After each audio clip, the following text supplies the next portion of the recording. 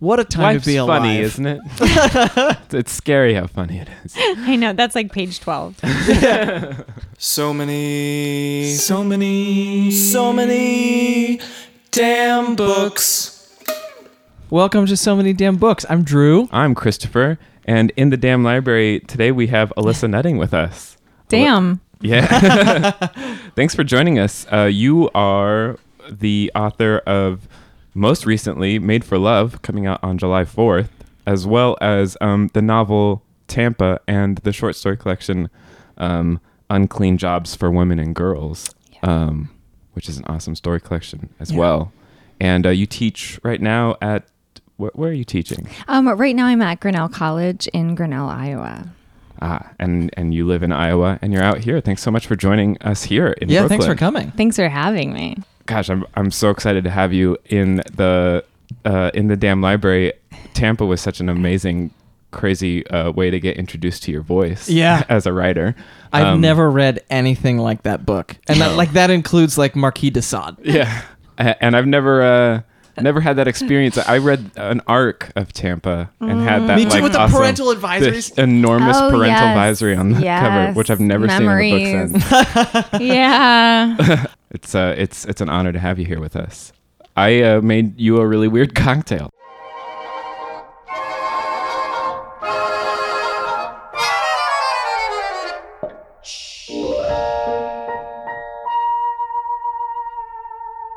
So let's talk about that. It's inspired by your new novel, Made for Love, out from Echo. And this drink I'm calling the Dolphin Desire. For reasons that will become clear when you read the book. Yes, exactly.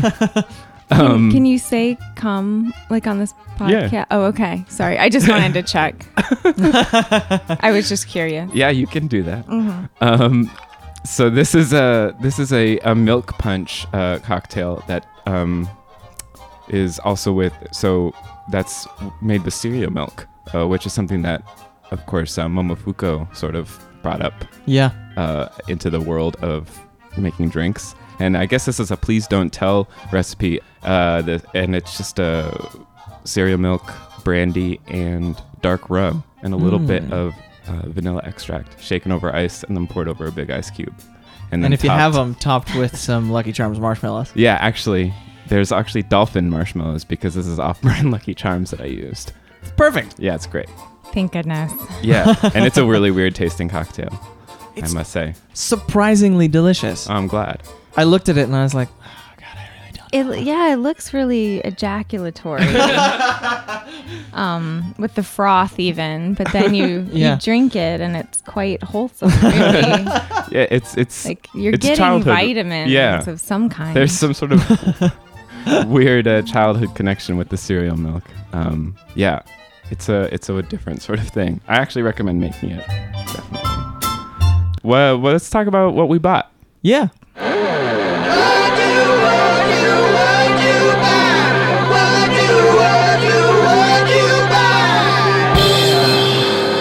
Do you want to start us off, Drew?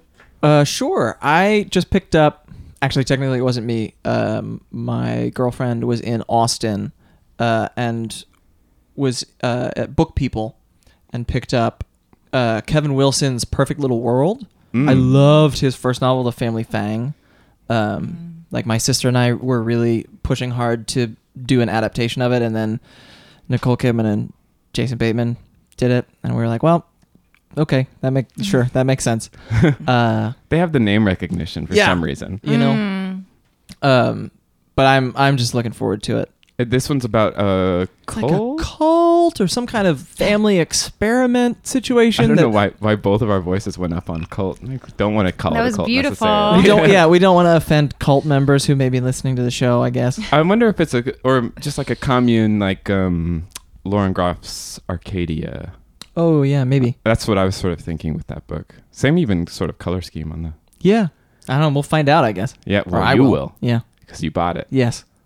I'll read it someday. Alyssa, do you want to talk about what you bought? I bought Universal Harvester. Oh. Right. Yeah. Which I haven't gotten to read yet, but I just found out, I didn't know this. He lived in Grinnell, where I live, for a brief period Oh, wow. of Cool. time. And the book takes place, in kind of rural Iowa. So yeah, I'm interested, and I like murder. Yeah. I mean, not doing it, reading about it. Yeah. Yeah. So That's we both have read that. Yeah, I really it's- like that. It's very strange. It's a really strange novel. I'm into that. Yeah. It's such a surprise. Christopher? Yeah, I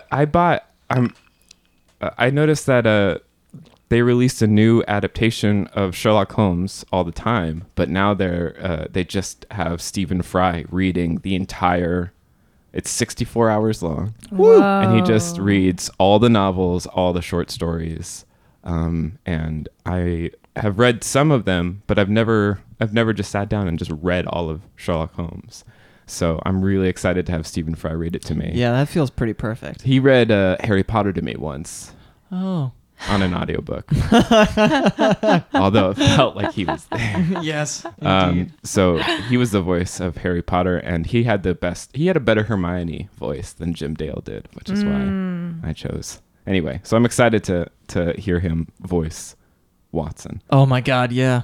He Yeah. also he was Mycroft in the Robert Downey Jr. Holmes series. Oh, that's right. Yeah. I kind of forgot about that until just now. I forget that there was a second movie, and it was ostensibly a series. Yeah.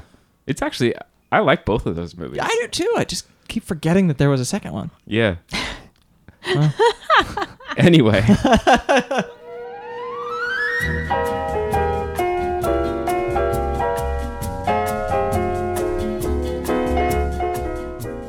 Let's talk about your novel, Made for Love. Great.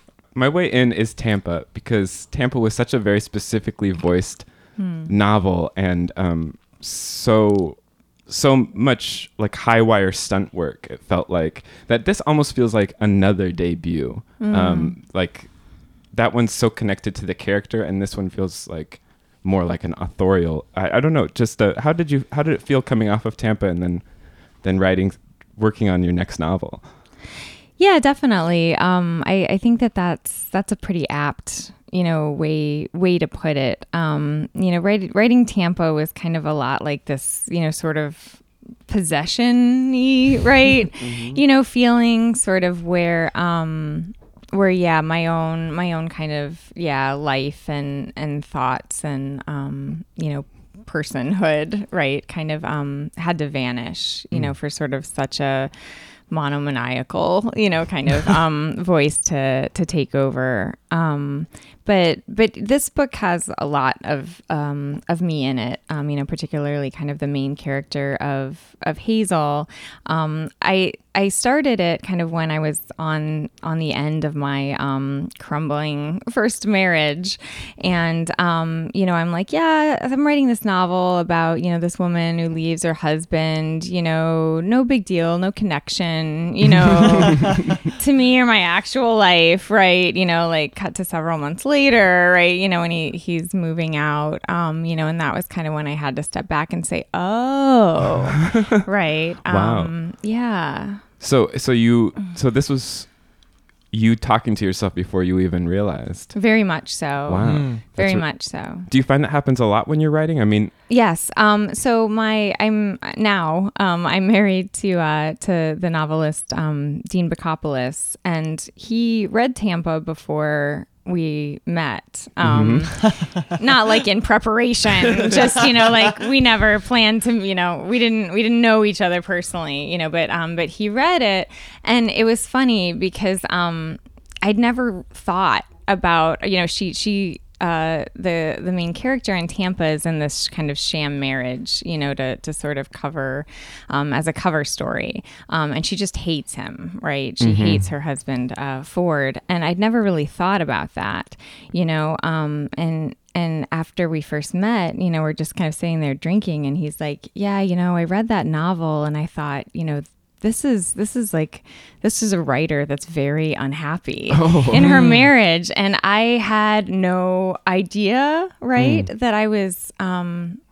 it was really interesting to me, right? That could be such a shock to me, that sort of someone could read that and see it. Huh. But I think that does happen a lot of times.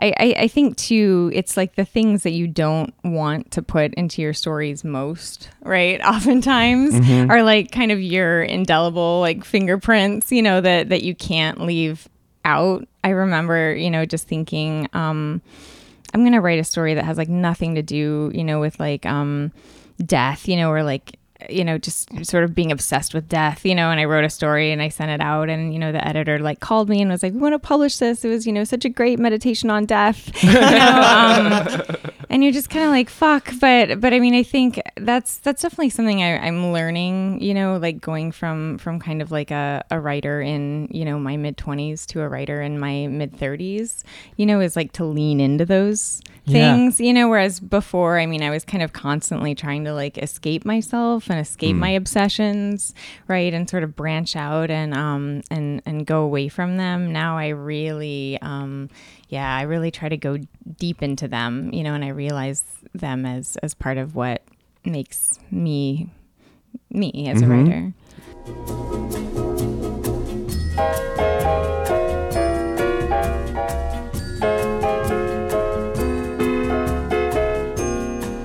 Before we go any further and start talking about Made for Love, I'm wondering if you would give us sort of the authorially approved synopsis. Yeah. Because there are certainly things that reading the back cover of this book and then starting the book, I was like, wait, what the fuck is going on? Yeah, I mean, I think that's a good authorial synopsis, actually.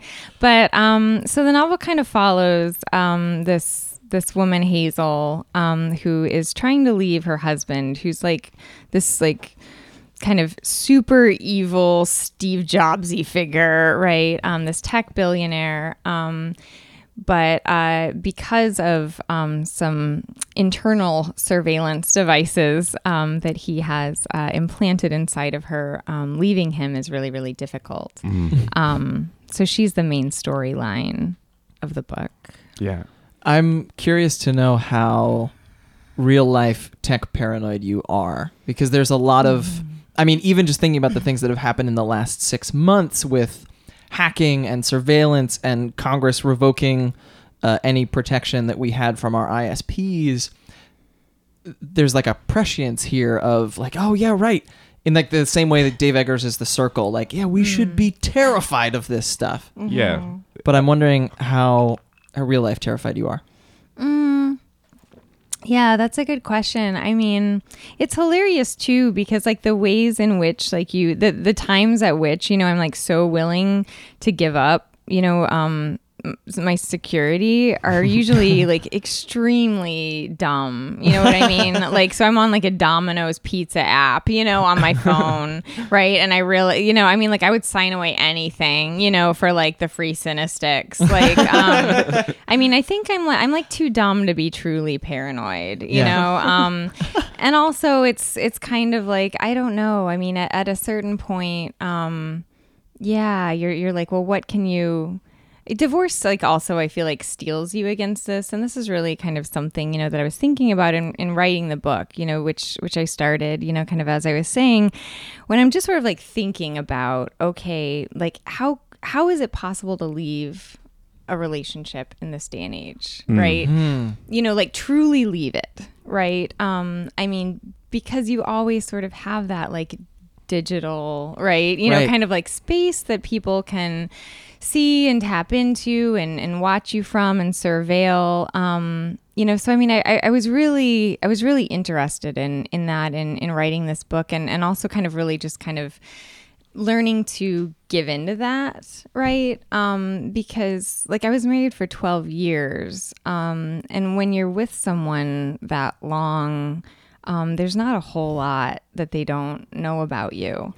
And it's terrifying to have that person then walking around on the planet, like with no alliance or loyalty, right, to you anymore. Like knowing, the best of you, sure, but also, more importantly, like the very, worst, like most humiliating, most unflattering, etc.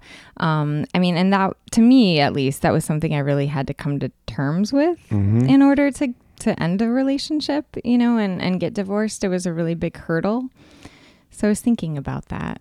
And that's really on the page. I mean, Hazel is so that's something that's definitely on her mind, is how much he already knows about her. And it feels like you took that and ratcheted it up to 11 by saying, like, not only do you feel that emotionally, but there's also a surveillance tape of her walking around at all times since the moment she appeared at the hub. Correct. Which seemed like a terrifying place to live. The sleep helmet thing in particular, that they wear to go to sleep in, that yes. See that that spoke to me, because I have that little app that, again, like, I also was just like, I care about my privacy, but sure, app, have something that stays open while I sleep. Yeah. That like measures your how much you move in your sleep and wakes you up when you're at the end of a REM cycle, apparently. Yeah. And so I could see myself reading a pitch for a helmet like that and being like, interesting. No, I mean, me too. I'm sleep is a bad thing for me. Like I've always had this really rough relationship with sleep. And would do about anything. But I mean, I think it's also like this weird relationship where it's I think we don't just kind of look at it as an issue of privacy. I mean, it's also this kind of like gain of intimacy, and I mean, I've used that app and I've had things that stay open while I sleep. I use them a lot more like when I travel and I'm sleeping alone, and I find myself almost comforted. Yeah. And I mean, like there are even like practical levels, I mean, just like as a person, unfamiliar, right? Kind of like with an area, sometimes like having your cell phone in your hand, right? Just sort of like gives you this sense of security. But I mean, I think it goes way beyond security into like loneliness and companionship, and really just wanting to not be alone. But I mean, technology is great because you can have that companionship while being like as selfish, right, as you want to be. I mean, that's why I sure enjoy it. Yeah, I think that's part of the reason why it's so addicting. Yeah.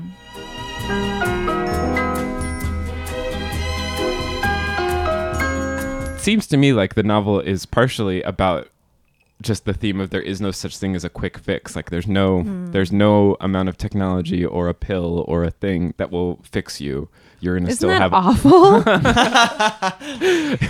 I don't know. It was I don't know if comically serious or seriously comic in the book, that it felt like, I don't know, you lessened the blow of that truth a little bit. Thank you. I mean, I think that's like the thing too, that like just as a like really flawed individual, like I keep failing to learn. It's like I'm constantly going for the shortcut. Like I remember that kind of like marshmallow psychology test, right? Where you can get like a marshmallow right now, or like several marshmallows if you just wait, and I would never have waited, right? And I mean, I keep, I don't know, it's shocking to me, and almost like I'm almost a little bit proud, right, of the way I really like refuse to grow and learn, in terms of understanding, like this actually isn't gonna do it.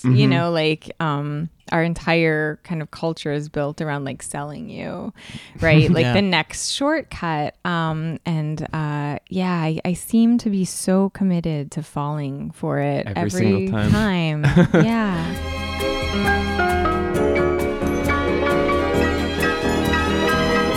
It's funny. I was thinking of the novel 50 Shades of Grey, which has it had a similar beginning of how she meets and I was curious if that was purposeful. You're smiling at me. There was, I mean, it was just such a phenomenon, and Tampa got so many weird comparisons, Right. like just because like we were both female writers, like, I mean, despite the fact that like there was nothing right at No. all, like our books could not be more oppositional, right? But it just got so much. So it was really in my brain, because I'd had to talk about it a lot. And I was just thinking how hilarious that all was, and like who, right? If, sort of I, as this, completely, sort of just like penniless, like just, 20 something, person, like get involved in this relationship, right? With like this young dynamic billionaire. Like, who is he actually going to be? Right. He's not going to just be like, all I care about is giving you orgasms, right? Like I guarantee that is not his agenda. And I mean, I think too, just like looking, because I'm very interested like in relationships in the media, and I love, watching, just sort of like, you brought up Facebook, right? His marriage fascinates me. But like, you look at these relationships, and they like 50 Shades, they are not, yeah. So, I mean, that I kind of wanted to write this like antidote, of actually you pay a huge price, right? For such a relationship. I guarantee you pay such a huge price. Mm-hmm.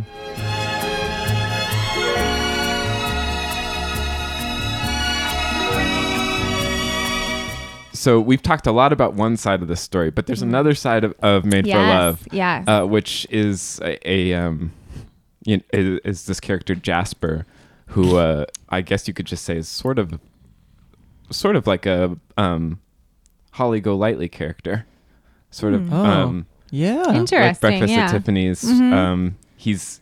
That's how he lives his life, is by women with money. And then there's this entire plot of dolphin sex. I've said this to so many people as I've like been reading the book and just burst out laughing or come back from like a lunch break at work, and my colleagues are always like, "What are you reading?" And I'm like, "Well." Yeah, it's this funny thing I do with this book. I make other people bring that part up. Literally, it's not so that even I can on the watch back. you. Yeah, just so I can watch like the squirming and like the ways, like the various like hoops that are jumped through right before like you allow yourself to say the phrase dolphin sex. It's fascinating. The chapter where Jasper is introduced, you're like, who the hell is this dude? I'm gonna okay, he's like a Jesus-looking con man. Cool. And then you keep asking, what's happening? Can you talk a little bit about the origin of this? Sure. Or is it illegal? Yeah, I mean, I think we can preface the entire conversation with the fact that like he never fornicates with a dolphin in the book. So I think we're on solid ground, right? Legally speaking.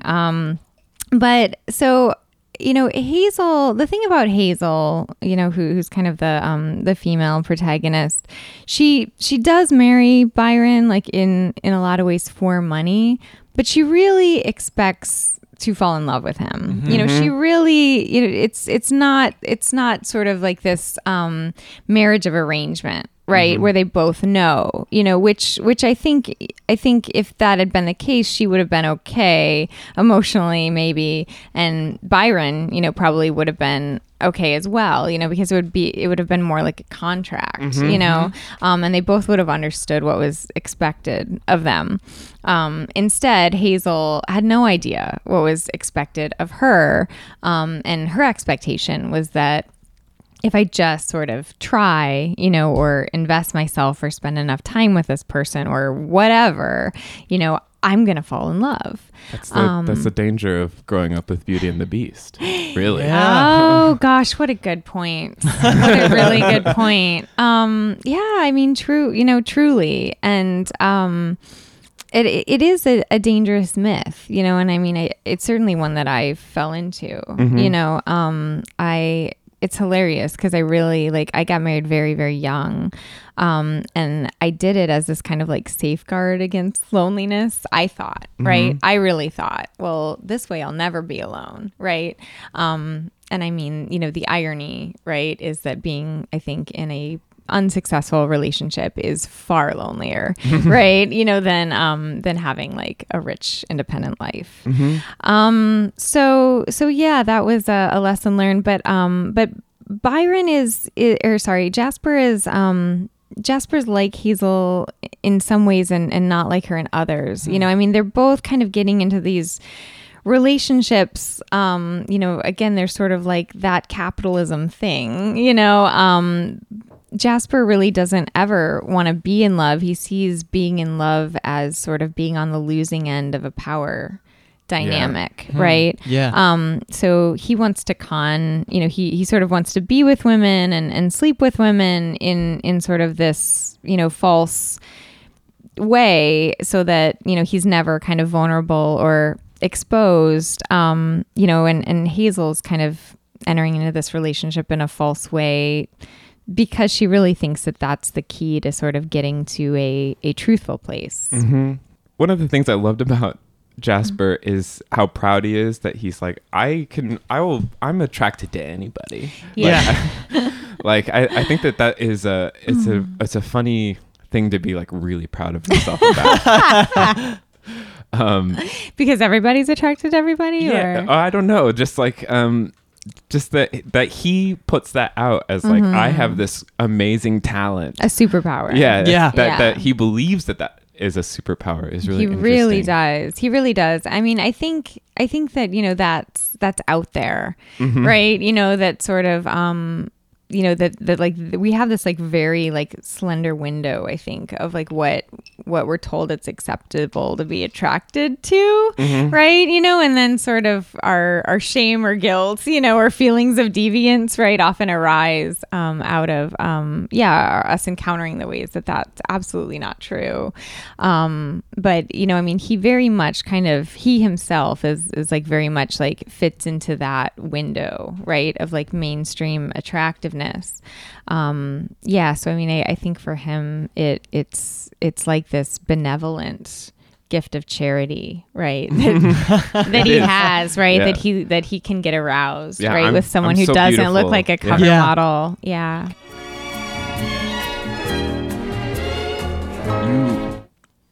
are a master at the first sentence. Thank you. Tampa has that first sentence that I'm like, let me read you from this book. If you like this first sentence, you will like the book. Yeah. And the same thing is true for Made for Love again. And how did you get interested in first sentences, and do you prize them like it seems like you do? I do. And I mean, to be, like now that I've had this, this dolphin delight, I can, be a little realer, right, than I might have been before. But I mean, I think that I do that, right? I'm interested. I love sort of meeting writers, and that I've never met before, and then going back and reading their work after sort of like having that experience with them, and seeing like are there things, right, that I wouldn't have like known or noticed. But I'm all about, like I'm way better, right, in terms of like the initial possibility, I think, which is like my gift and my flaw, I really love something, like when sort of like I first encounter, and I'm just sort of like thinking like this is what it can be, right? Like the gym memberships, you sign up for, and then but I mean, I tend to do that, the beginnings are exciting to me, I guess is what I'm saying.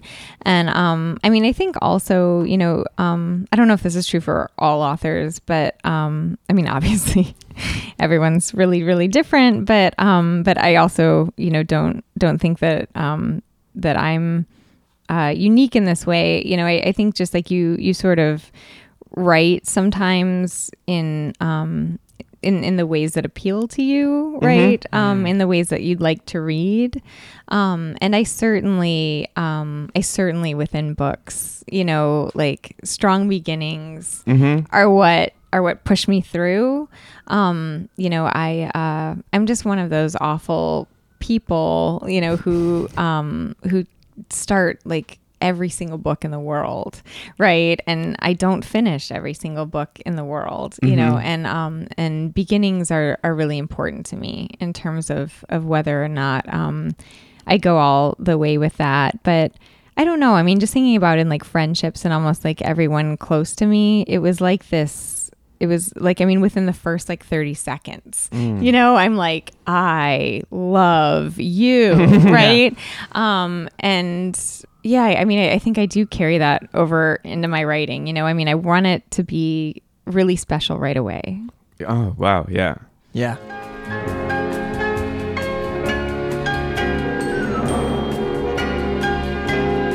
Let's pivot just a second here. I mean, Made for Love sometimes had the feeling of a short story writer at work. I think that's partially because I love your short story collection, but I was just thinking like sometimes the way that Hazel's mind will wander was just like enough for a short story at some places.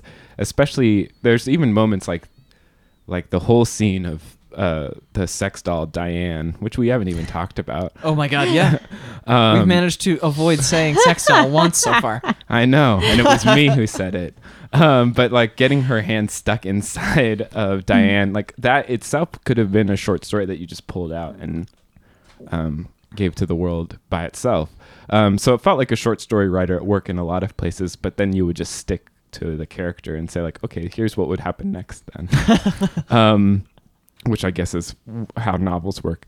But so I was thinking about that going into a short story collection that you brought to us, like that your love of the form, bringing this to us for this particular collection made me think like, oh, this is going to be something pretty special. What made you bring Him, Me, Muhammad Ali by Randa Jarrar to us? Yeah, it's pretty special. I'm just consistently delighted by this collection. It's one of those, books that sort of you read it once, like in a wind, like you just can't put it down. The first time I read this, I read it all the way through, and then since just like keep, returning to it. And just also as a creative writing teacher, there are so many stories in it, that are just so good for kind of all of the various points of craft. But I mean, like one of the short stories has it's from the point of view of a falcon, right? Yeah. That sort of they wonder if it's a spy, right? Which if it's harboring this like microchip basically, right? Which made me think a little bit of Hazel. Yeah. But it I also think that that it's sort of a really good symbol, for kind of like the collection as a whole, this falcon. And I mean, just even in kind of like the book's write-ups, it talks a lot about the bird term accidental transplant, right, which is sort of like when migratory birds kind of get lost or go astray, but I think it just covers so much spectacular ground, not just sort of like different countries and continents, but different people, and also one of those things where as a 35-year-old, woman, I'm still sometimes surprised, you sort of like consider yourself steeled, to certain types of like indoctrination. But then I read a book like this and it really sort of makes me realize like how much I'm just used to like looking at male characters as heroes, Yeah. Yeah. I felt like I kept having... I was often reminded or surprised to find out that the character was female. And that was just like, oh, why do I always think that these are male characters at the beginning? Yeah. I don't know why that kept happening here. And every time I'm just like, I won't make that mistake again. And then, I would. I mean, there's a lot of stories in this collection for something that's 200 pages long. Yeah. did any particularly pop out to you other than that was testimony of Malik, prisoner number 287690 that you were talking about. Such a good title for a story too. Yeah, and she was able to cover so much socio-political ground from a bird's perspective. Oh my gosh. Yeah. Which is so cool. I mean, the characters are just phenomenal, you know, and yeah, I mean, I think because a lot of the stories are set in these like really spectacular places, right? So I mean, I think that says something, right, about like the level of characterization that we're dealing with, right? You know, that sort of like setting can become secondary, right? Yeah. In some of these stories where, you know, the setting is you know, really rendered, you know, in sort of spectacular detail. But I mean, I think too, just I really always internalize kind of that, you know, that if nothing's wrong with you, like your life is going to go a certain way, right? You know, and I mean, like there are different like scripts for this, right? You know, like depending on, you know, sort of like your various kind of like markers of identity, you know, but, you know, just like speaking, you know, like as, you know, on sort of like my female identity, right? It was sort of like, well, if nothing's wrong with you as a woman, right? Like this is how your life is going to go. Yeah. And that's almost never, right, like how life goes. And it also wasn't, you know, sort of until I got, you know, was dealing sort of with divorce, you know, that, I mean, you realize that life is not, you know, kind of like what you're told that it might be. And I mean, there was just sort of like something about, you know, sort of like in so many of the stories, you know, these characters are on the outside of that, right? You know, kind of like expected track, right? Like in terms of like what, you know, like their family is saying like you should do, right? Or sort of like what their, you know, social circle, right, is, you know, is saying, hey, you know, you need to do this, or what culturally is expected. And that to me, you know, was so important. I mean, you know, and it was a really like oddly healing, you know, book for me to read. And also, you know, like these are really kind of like filthy, right? You know, female characters, and that's it's really important, you know, and you know, there were various, you know, times in the book when yeah, I mean, it was weird. It was almost just, you know, like I felt this kind of like weight, you know, like being lifted off, you know, sort of like reading about, or like just, you know, sort of like reading kind of like this thought, you know, or this directness, you know, or this kind of like crassness, you know, and having it come from a female character, right, rather than a male character that, I read it all the time.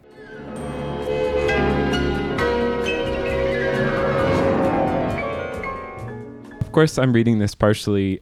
I'm reading this because you recommended it, so I'm thinking about it in relation to your work. And in this book, when normal sex shows up, I mean, it's all as transgressive as it feels. It's normal. It's just like masturbation, and the only sex scene is a lesbian sex scene. But the cultural expectation here is really interesting.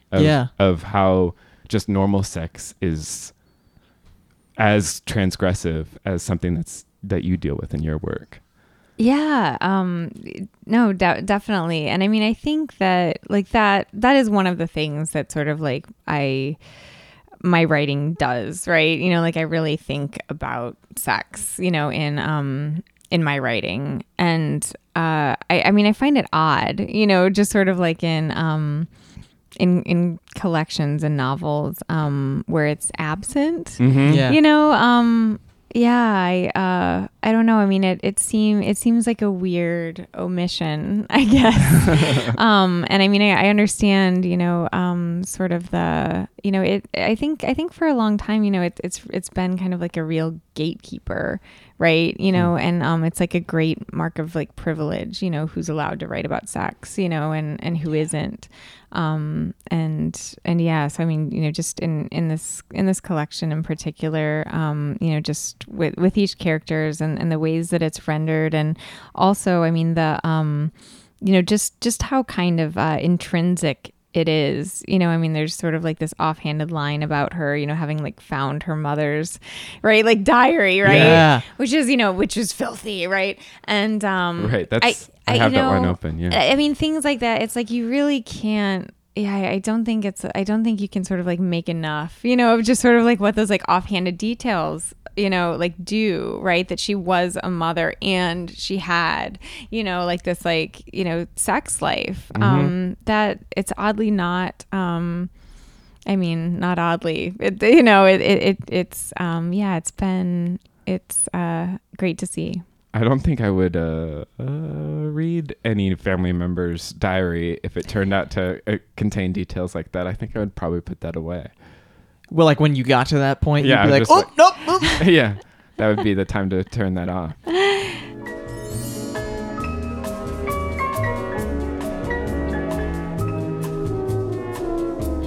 This collection is great. such a great introduction to an author because she's working in what seems to be nearly every possible mode. Yeah. Like there are Amy Bender, Karen Russell-esque stories that have these surreal twists.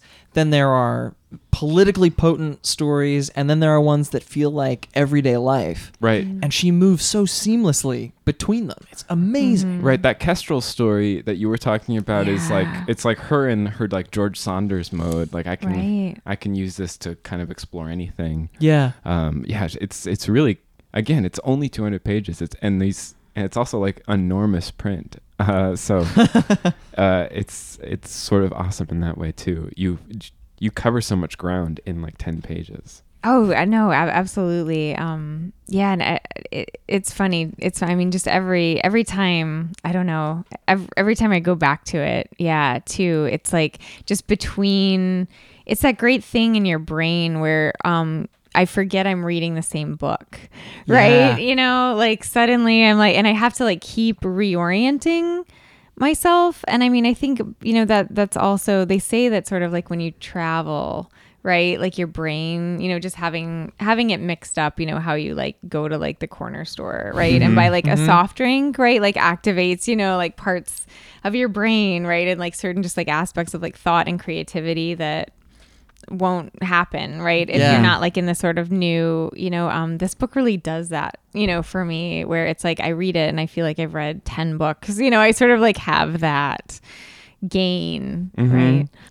It's a really brave collection, especially when you get to this one story that's literally about the American immigrant experience of becoming American. Yeah. And the section is literally about like the disappointment involved of Yeah. taking on this new nation and throwing away your past, which I don't think that might have been as brave a story maybe 6 months ago feeling, but like now I'm just like, uh-oh, like someone will be mad at her about this story, which is this really scary thought that feel like I had to contend with.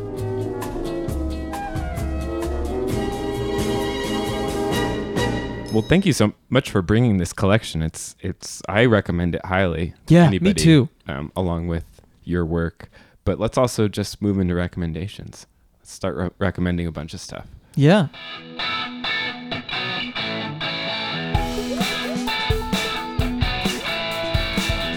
We read some pretty cool books. We recommend you take a look. Yeah. Do you want to go first? Yeah, I'll go first.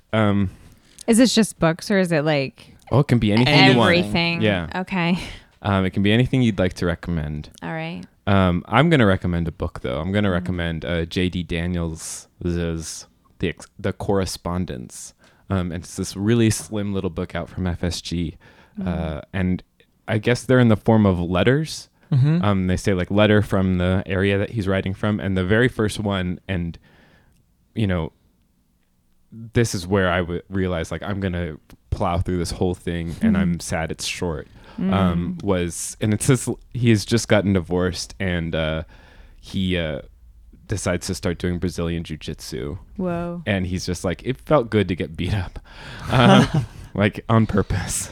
And from that point on, he lets himself focus on something, and then really like there'll just be a left turn in something bizarre, another thought process that he was having that was obviously tangential to what he was talking about. It's an incredible, weird little. It's really tiny. It's like 130 pages. Cool. But it's a cool little slim volume, and you get to know so much about this writer. I guess that a few of them were in the Paris Review, but this is an awesome way to come across it as well as a whole book. Nice. Yeah. Do you want to go next, Alyssa? Oh no. No. Okay. Drew? Okay. I'm going to... It is narrative focused, but it's not a book. It is a podcast. The Adventure Zone. Okay. Which, for anybody who's familiar with My Brother and Me, the satirical advice show, it's the three McElroy brothers and their dad playing Dungeons and Dragons, which they did as like a goof for like one throwaway episode, but it's run for maybe 2.5 years, and things are coming to a head right now, and I'll be curious to see if they continue the show. But on a narrative level, the storytelling that they are doing is incredible. Wow. Like, yes, there are these moments of roll a perception check, and you hear like dice roll in the back, and they're like, I got a critical fail. So there's like some elements of the nerdiness involved, but also like narratively, I can't wait for Griffin McElroy to write a novel. Because the campaigns that he's putting together, I'm like, holy shit, you're doing this better than most people in fantasy today. I deeply want to play Dungeons and Dragons someday. I've never been asked or been invited to join someone's group, but this show has gotten me into Just it. put out a call. Yeah, this is it. Let's talk, my man. Yeah, let's do it. I bet you can make it happen. I think so. Listeners, if you'd like to play with us, please write to somanydamnbooks@gmail.com. Done. We don't get enough emails. Are you ready now? Yeah, no. So I can recommend a horror movie. Ooh. Here Comes the Devil. So it was released in 2012. It's a Mexican film.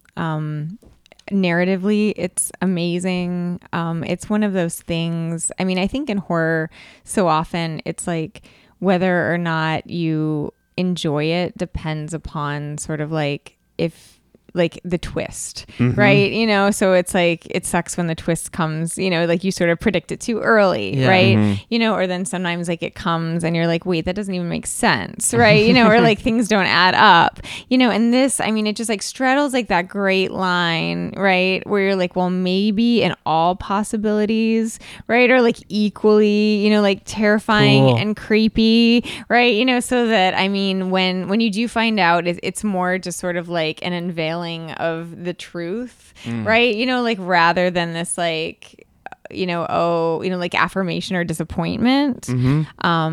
Yeah, phenomenal. Wow. Cool. I love horror movies. Me too. I love scary stuff. Me too. I can't do it. Thank you so much, Alyssa, for joining us. Oh, Yeah, for and thank you having for me. these books too. My God. Yeah, we are big fans of all of your work, and Thank you. everyone is going to get blown away by how awesome Made for Love is. Thank you. Yeah. Cool. All right. Bye, everybody. Goodbye. You are not a robot. You're lovable, so lovable, but you're just trouble. Guess what? Well, let's Oh my God, I just got a marshmallow. They're good. It was awesome. Yeah. It was so surprising. I was like, what is this? This is not an ice cube. It's like you win something. Yeah. The sips when you get a marshmallow. You've been hanging with the unloved kids who you never really liked and you never trusted.